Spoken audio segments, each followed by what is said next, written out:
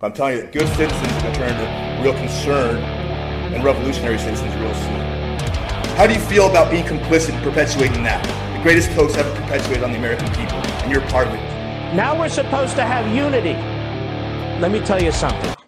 I'm part of the new resistance.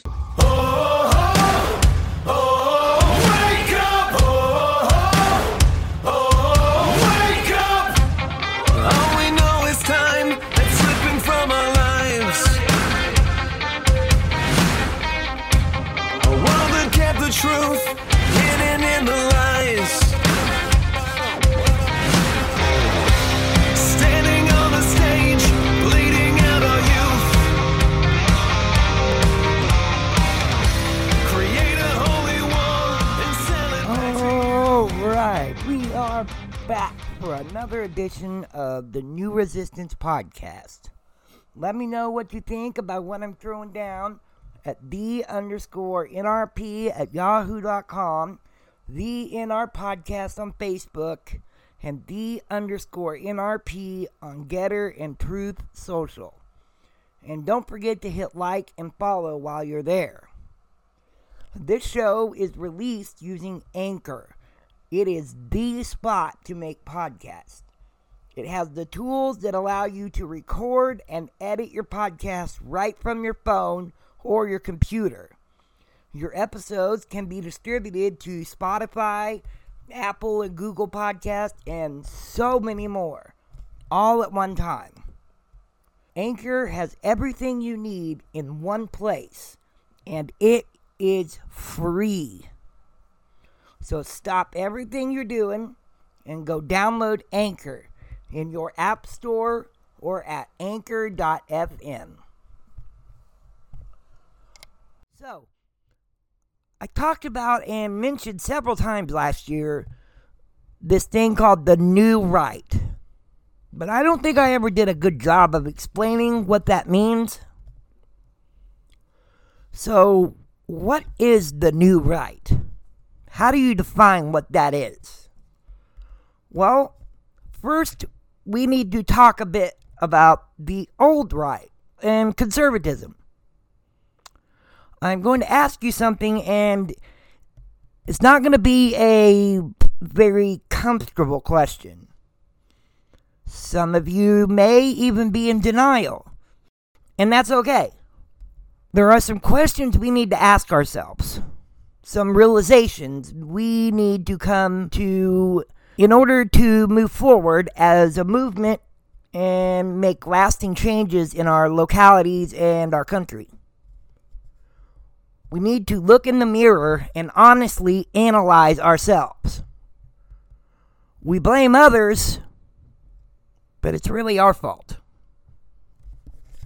Now, we've all used the words conservative and conservatism a whole lot over the years. Let me ask you this. What has conservatism actually conserved? Seriously, what has the conservative movement, whatever that really is anymore, what has it conserved?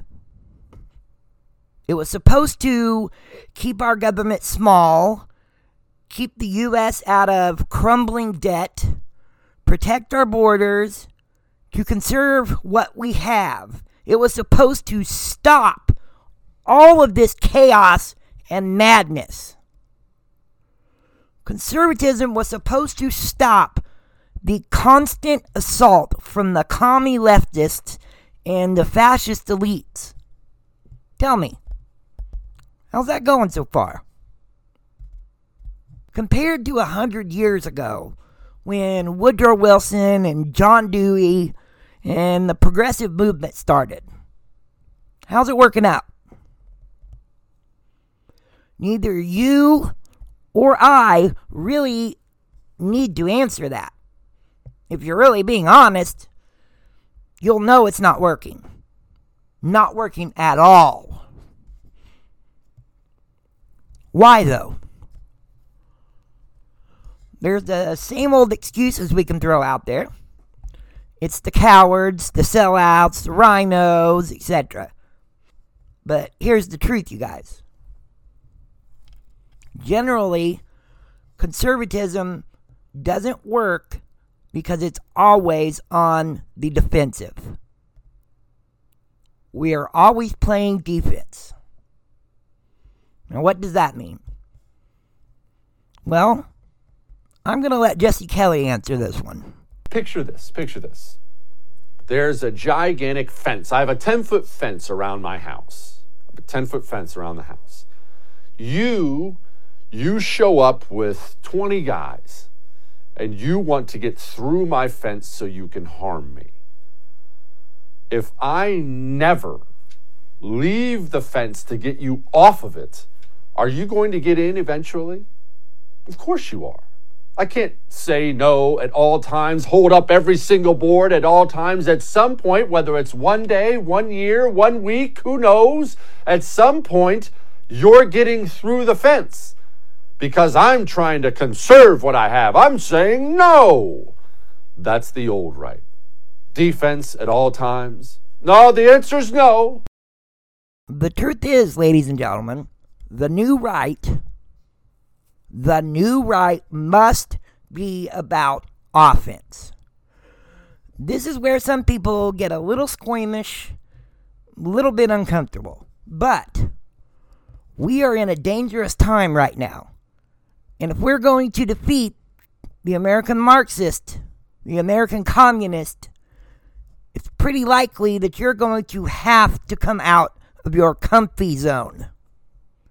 As the new right, we're going to have to leave that fence and fight them, push them back from the walls, because if you haven't noticed, over the last 5 or 6 years, they have been blowing holes in that wall. We must play offense. The regime and their cronies are going to find businesses $100,000 if they don't mandate vaccines or for all employees. The Republican answer can't just be no. The response should be, okay, well, we're going to pass a bill that fines every business who does $1 million. That's offense. And then the rest of citizens need to boycott those businesses and or protest in front of their business. That's how the new right must play going forward. Let me tell you, I hate boycotts. I love small government, so I am including myself in the uncomfortable crowd. However, we don't get to pick the time in which the Almighty gives us. And not all strategies are equipped for all times. We have to make adjustments according to the conditions, according to the time we have been given. We're in a time where the system, the government, corporations, academia, even half the churches, they're working together to destroy everything we hold dear. We're in a different time. Abnormal times call for abnormal actions. What I tell you a few episodes ago, by any peaceful means necessary. By any peaceful means. Whatever the communist hates, you must feed him more of it. And when he cries about it, you don't ever back down. No, you go after them. The leftists and the Marxists have used our value system against us for decades. That's one of the commies' specialties. They do it because it has worked. Why do you think the St. George Floyd riots spread so fast? The rhinos marched with BLM. People kneeling in front of BLM radicals, all apologizing for their whiteness. It's why they always pull out the, as a person of color, as a woman, as a this, as a that, because it attacks our value system. And thus far, it has shut us down and shut us up. They thrive on using our values and what is in our hearts against us. The new right has to ignore that stuff. You must ignore everything they say. That's most likely uncomfortable for some of you. But if you treat it as if it's nothing, then you're taking all of their power away. It's all they have. It's all they have ever needed. They've known that. All they had to do was call you racist, and it shut you down. And if you believe they're full of it, that you're likely going to humiliate yourself by apologizing. You attack them. You're immediately a racist. Don't let them throw you off. Offense. Always offense. That must be the new right. No more playing the leftist game on the leftist field with the leftist refs enforcing the leftist rules. Never let them use your values against you again. We make the rules now. We win, you lose. Offense.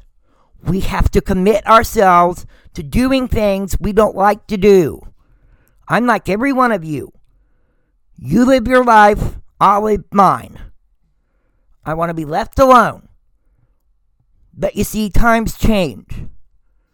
Not every period in history is the same. We're in a period now where we are surrounded. Our cultural institutions are rotted all the way through with trash.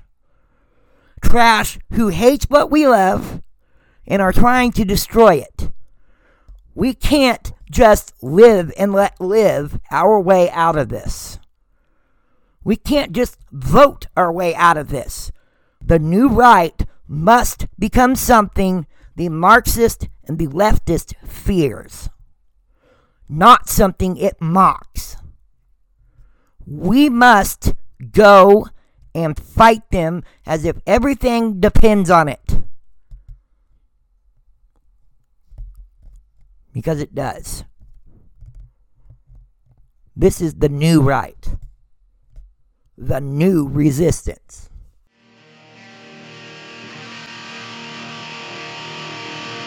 So I'm standing with the rank and file, I'm marching with the underground. Oh, my black card worn on my sleeve. I'm standing with the rank and file, I'm marching with the underground. With the black card worn on our sleeves. Alright! I'm standing with the rank and file, I'm marching with the underground.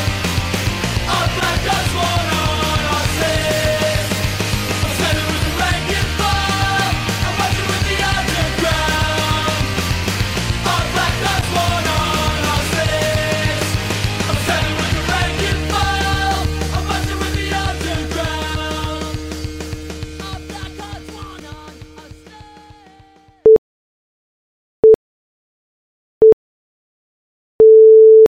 Now, today, I'm going to be continuing with laying out the plan of attack on how we snatch not only Springfield, but the rest of the country back from the Marxist left and the ruling class, who are intentionally ruining everything we're about.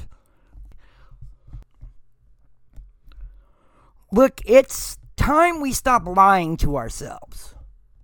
Stop lying to those on our side who insist that the pendulum is just going to naturally swing back to the center right or center left, and that we don't actually need to fight any harder than usual. That we are okay with just sticking to the status quo. Well, I'm going to tell you that's crap. That is wishful thinking in today's climate. We can't afford inaction or capitulation anymore. This installment is based on an article from the American Conservative website. They also have a magazine, but this was from the website. It's theamericanconservative.com. It was published on November 4th, 2020, and it is titled, How the Right Can Organize Like the Left. Like it or not, the American left are very good organizers. Setting aside the violence and the things that are either illegal or really push the boundaries of the law, they have been at this for a long time. Of course, they have the benefit of having lots of elitist money behind them. They have the infrastructure needed to facilitate their community organizing and their madness. So, needless to say, we are way behind. So, the article, well, a bit of context first. It was published the day after the 2020 general election. It starts out by saying, quote, "Conservatives are understandably upset. In a period of sustained radical leftist action and chaos, and a genuine effort to grow a revolutionary movement, the response at all levels is ineffectual. Lots of conservatives are asking the same questions. What can I do? What can we do? And how did we even get to this point? When things aren't exactly going how we want them to go, it's really easy to blame bad luck and crappy or impossible circumstances, being screwed over by the Democrats and leftists, or stabbed in the back by the rhinos, or whatever. However, and as a recovering addict, I can most assuredly tell you that it is even harder to look in the mirror and admit some truths about yourself that are rather difficult to accept in order to move forward and rebuild ourselves and this movement. According to this article, and I tend to agree, it's taken me a little time to get here, but I'm here. In this case, we are talking about admitting and accepting that the whole conservative and right theory of power is wrong. The way in which I would say the majority of us who've come up in this movement have been taught to look at and use power is not healthy or beneficial. We tell ourselves that power comes from ideas, the marketplace of ideas. The formula of ideas are brought forward, debated, inspire voters, and draw action from politicians, and we win. Now, how has that formula been working for us? How's that been working for us the last few decades, or ever? The piece goes on to say, quote, "It turns out that inspiring ideas aren't useful unless you train people in the mechanics of building power. As conservatives, we have trained ourselves to elect politicians who are seemingly allergic to passing bills or legislation, or to be pundits who have no actual power. State power is the only kind of power conservatives have taught their people how to understand. And when we gain it, tut-tutting conservative elites are all, it is immoral to use. End quote. He's talking about like the National Review, Heritage Foundation, conservative elite types. What he's saying is that our ideas may be inspiring and are the better ideas to move forward, which they definitely are. They are not much more than just inspiration if we don't know how to build the power and influence to enact those ideas. Government or state power, though it's the only kind we have historically understood or recognized, it isn't the only kind there is to wield. This is what the left does. Think about this. Their activists, their community organizers, etc., are always training their people on creating very effective pressure campaigns that force, for any number of reasons, compliance with their demands. What is our typical response? Doubling down on the importance of ideas. Again, what good does those ideas do if we don't know how to use them? If we want to actually affect lasting change in this country or in this city, we can't do it with debates or with pundits on Fox News, Newsmax, or the Nick Reed Show on KSGF. And we can't do it by sitting at home and hoping somebody else will come along and do it for us.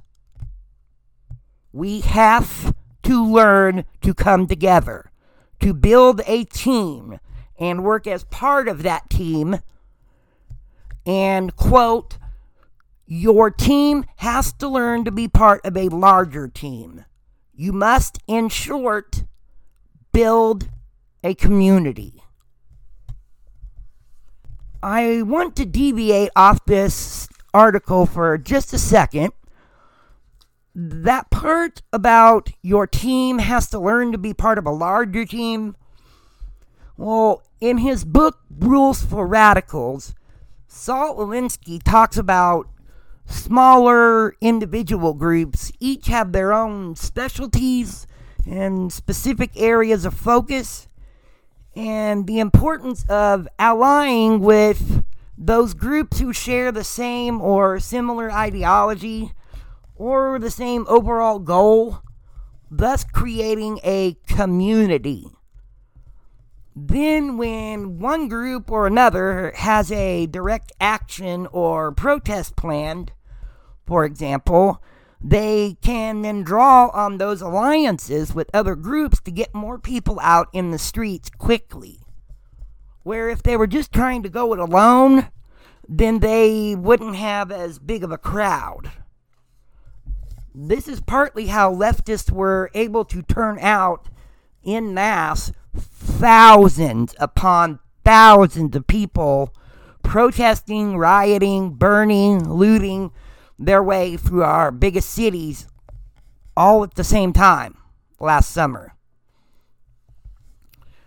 Here in Springfield earlier this year, Back on Track of America, whose focus is on SPS, the school board, CRT, that stuff.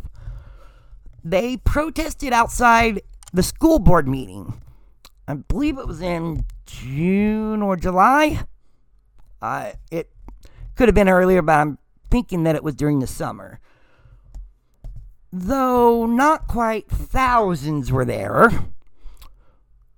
there were at least 3 local groups, including Back on Track, that were represented that night because of alliances having been forged.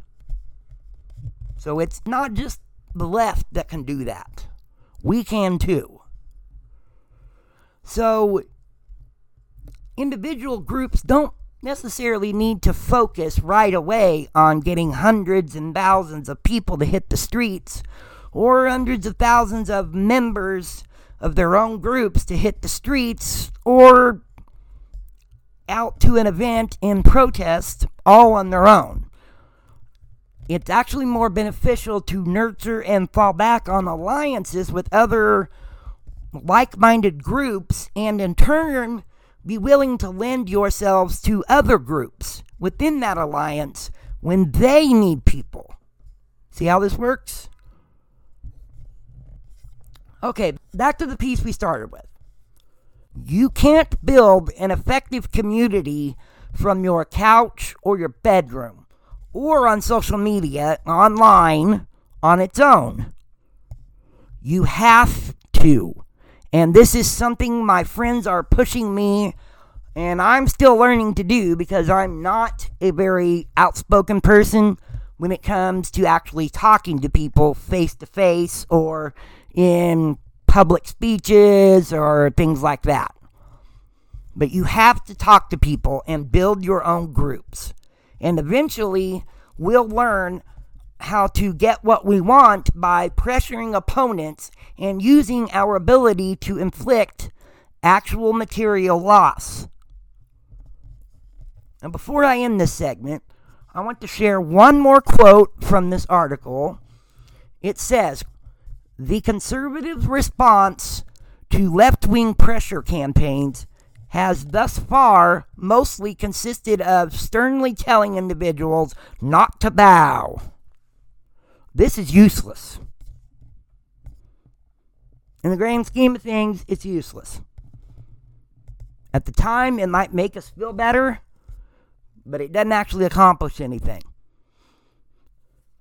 You cannot defeat calculated strategy, which the left is very good at most of the time, with personal pugnacity. If you stand tall, a pressure campaign doesn't leave you alone. It moves on to a secondary target with power to put pressure on you. A perfect example is Tucker Carlson and Fox News and Media Matters and the leftist targeting his ad sponsors, trying to get him thrown off the air, which has not worked. He's still on the air. I just watched him earlier tonight. Pointing out hypocrisy, how the other guys would just hate it if the tables were turned, does nothing. Actually, turning the tables does. We are talking about how the right can organize like the left. An article from the American Conservative website. I believe it is vitally important to not only bringing this country together and our beloved city back from over the cliff. Now, people used to say back from the edge of the cliff. Well, I'm pretty sure we are halfway over the cliff by now. But building a movement, a new American right, if you will, to resist the woke Marxist left and to snatch control of our lives out of the hands of the elites of both parties, of the uniparty, and that goes for D.C., Jeff City, and Springfield, who've proven that they cannot be trusted with power. We're talking about creating a culture of resistance by all peaceable means. We have two jobs. One, grow our groups and organizations locally. Remember, we're playing the long game, so we need to build firm roots and a firm foundation at home. Then move forward. And two, as I talked about earlier, we have to make connections with other like-minded groups and build alliances in our area first. Forget about the national groups. If they're that big, then they have the infrastructure needed to become formidable already. We must build power where we are first and foremost. That means Springfield. On our side, we quite often make two fatal mistakes. One, we imagine movements to be one neatly organized thing. As we've learned, it just does not work like that. Two, we tend to focus on individual heroes or leaders. Donald Trump. I don't know. I don't need to make fun of it, but that is an example of someone, an individual that we tend to cling on to and pin all our hopes on. And if you notice, not all, but a lot of our would-be leaders who show up on the radar end up being a grifter or are all talk, no action, and are spineless. After the presidential election, what's his name? Lynn Wood and Sidney Powell. Two really great lawyers and had good reputations up until then, but they kind of made fools of themselves. And if you notice, you don't hear one word out of them now. Like they disappeared. Because a lot of the things that they were throwing out there ended up making them just look like grifters. Look, the bad news is that organizing takes time and is usually slow. We'll never be able to immediately compete with the machine that the left and the Democrat Party has built over decades. But we have to start building now so that soon we will be able to.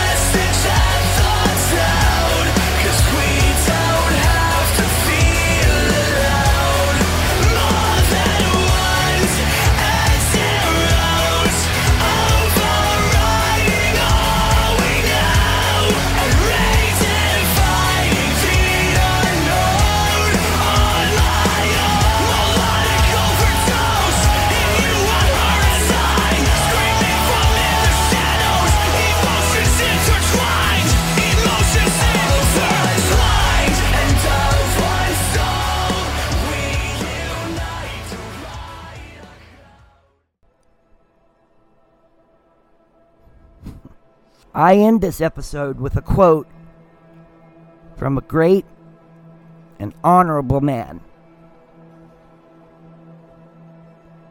It is when I contemplate the cause of my country deserted by all the world, and I, standing up boldly and alone, hurling defiance at our victorious oppressors, here without contemplating consequences, I swear eternal fidelity to the just cause of the land of my life, my liberty, and my love. But if after all we shall fail, be it so. We still shall have the proud consolation of saying to our consciences, we never faltered. Abraham Lincoln. Thank you for joining me and for listening. Don't forget to pass this and all other content on to everyone you know. Hit subscribe or follow, depending on the platform you're using.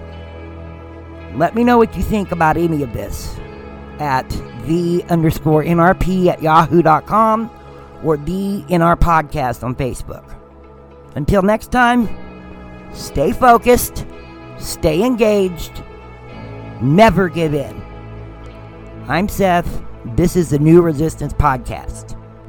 See ya!